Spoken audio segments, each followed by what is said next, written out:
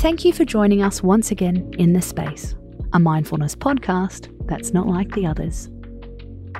I'm your host, Casey Donovan. Together with Amy Malloy, we use every Thursday to talk all about you.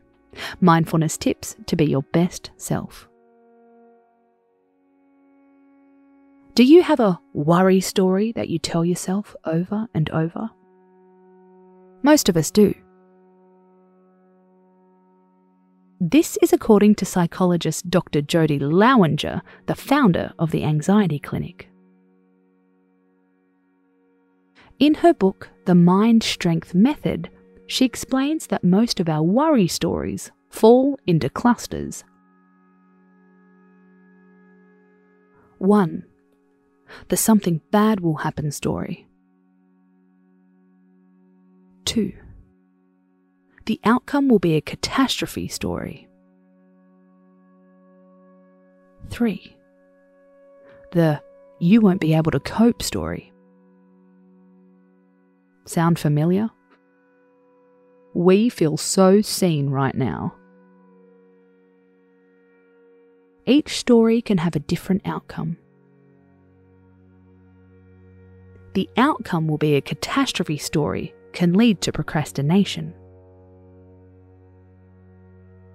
The you won't be able to cope story can trap us in dread and foreboding. So, what can we do about it? The secret, according to Jody, is to start noticing when you pick up that worry book. Then, realize how predictable and boring it is. Step 1. Notice when that book has come off the bookshelf, metaphorically speaking. When the same worries come up. When your thoughts fall into those categories again. Step 2. Label it as a worry story, says Jody. I know you're the I'm not good enough story. I know it's the something bad is coming story. Step 3. Gently imagine closing the book and putting it back on the shelf. Say to yourself, I've read this one before.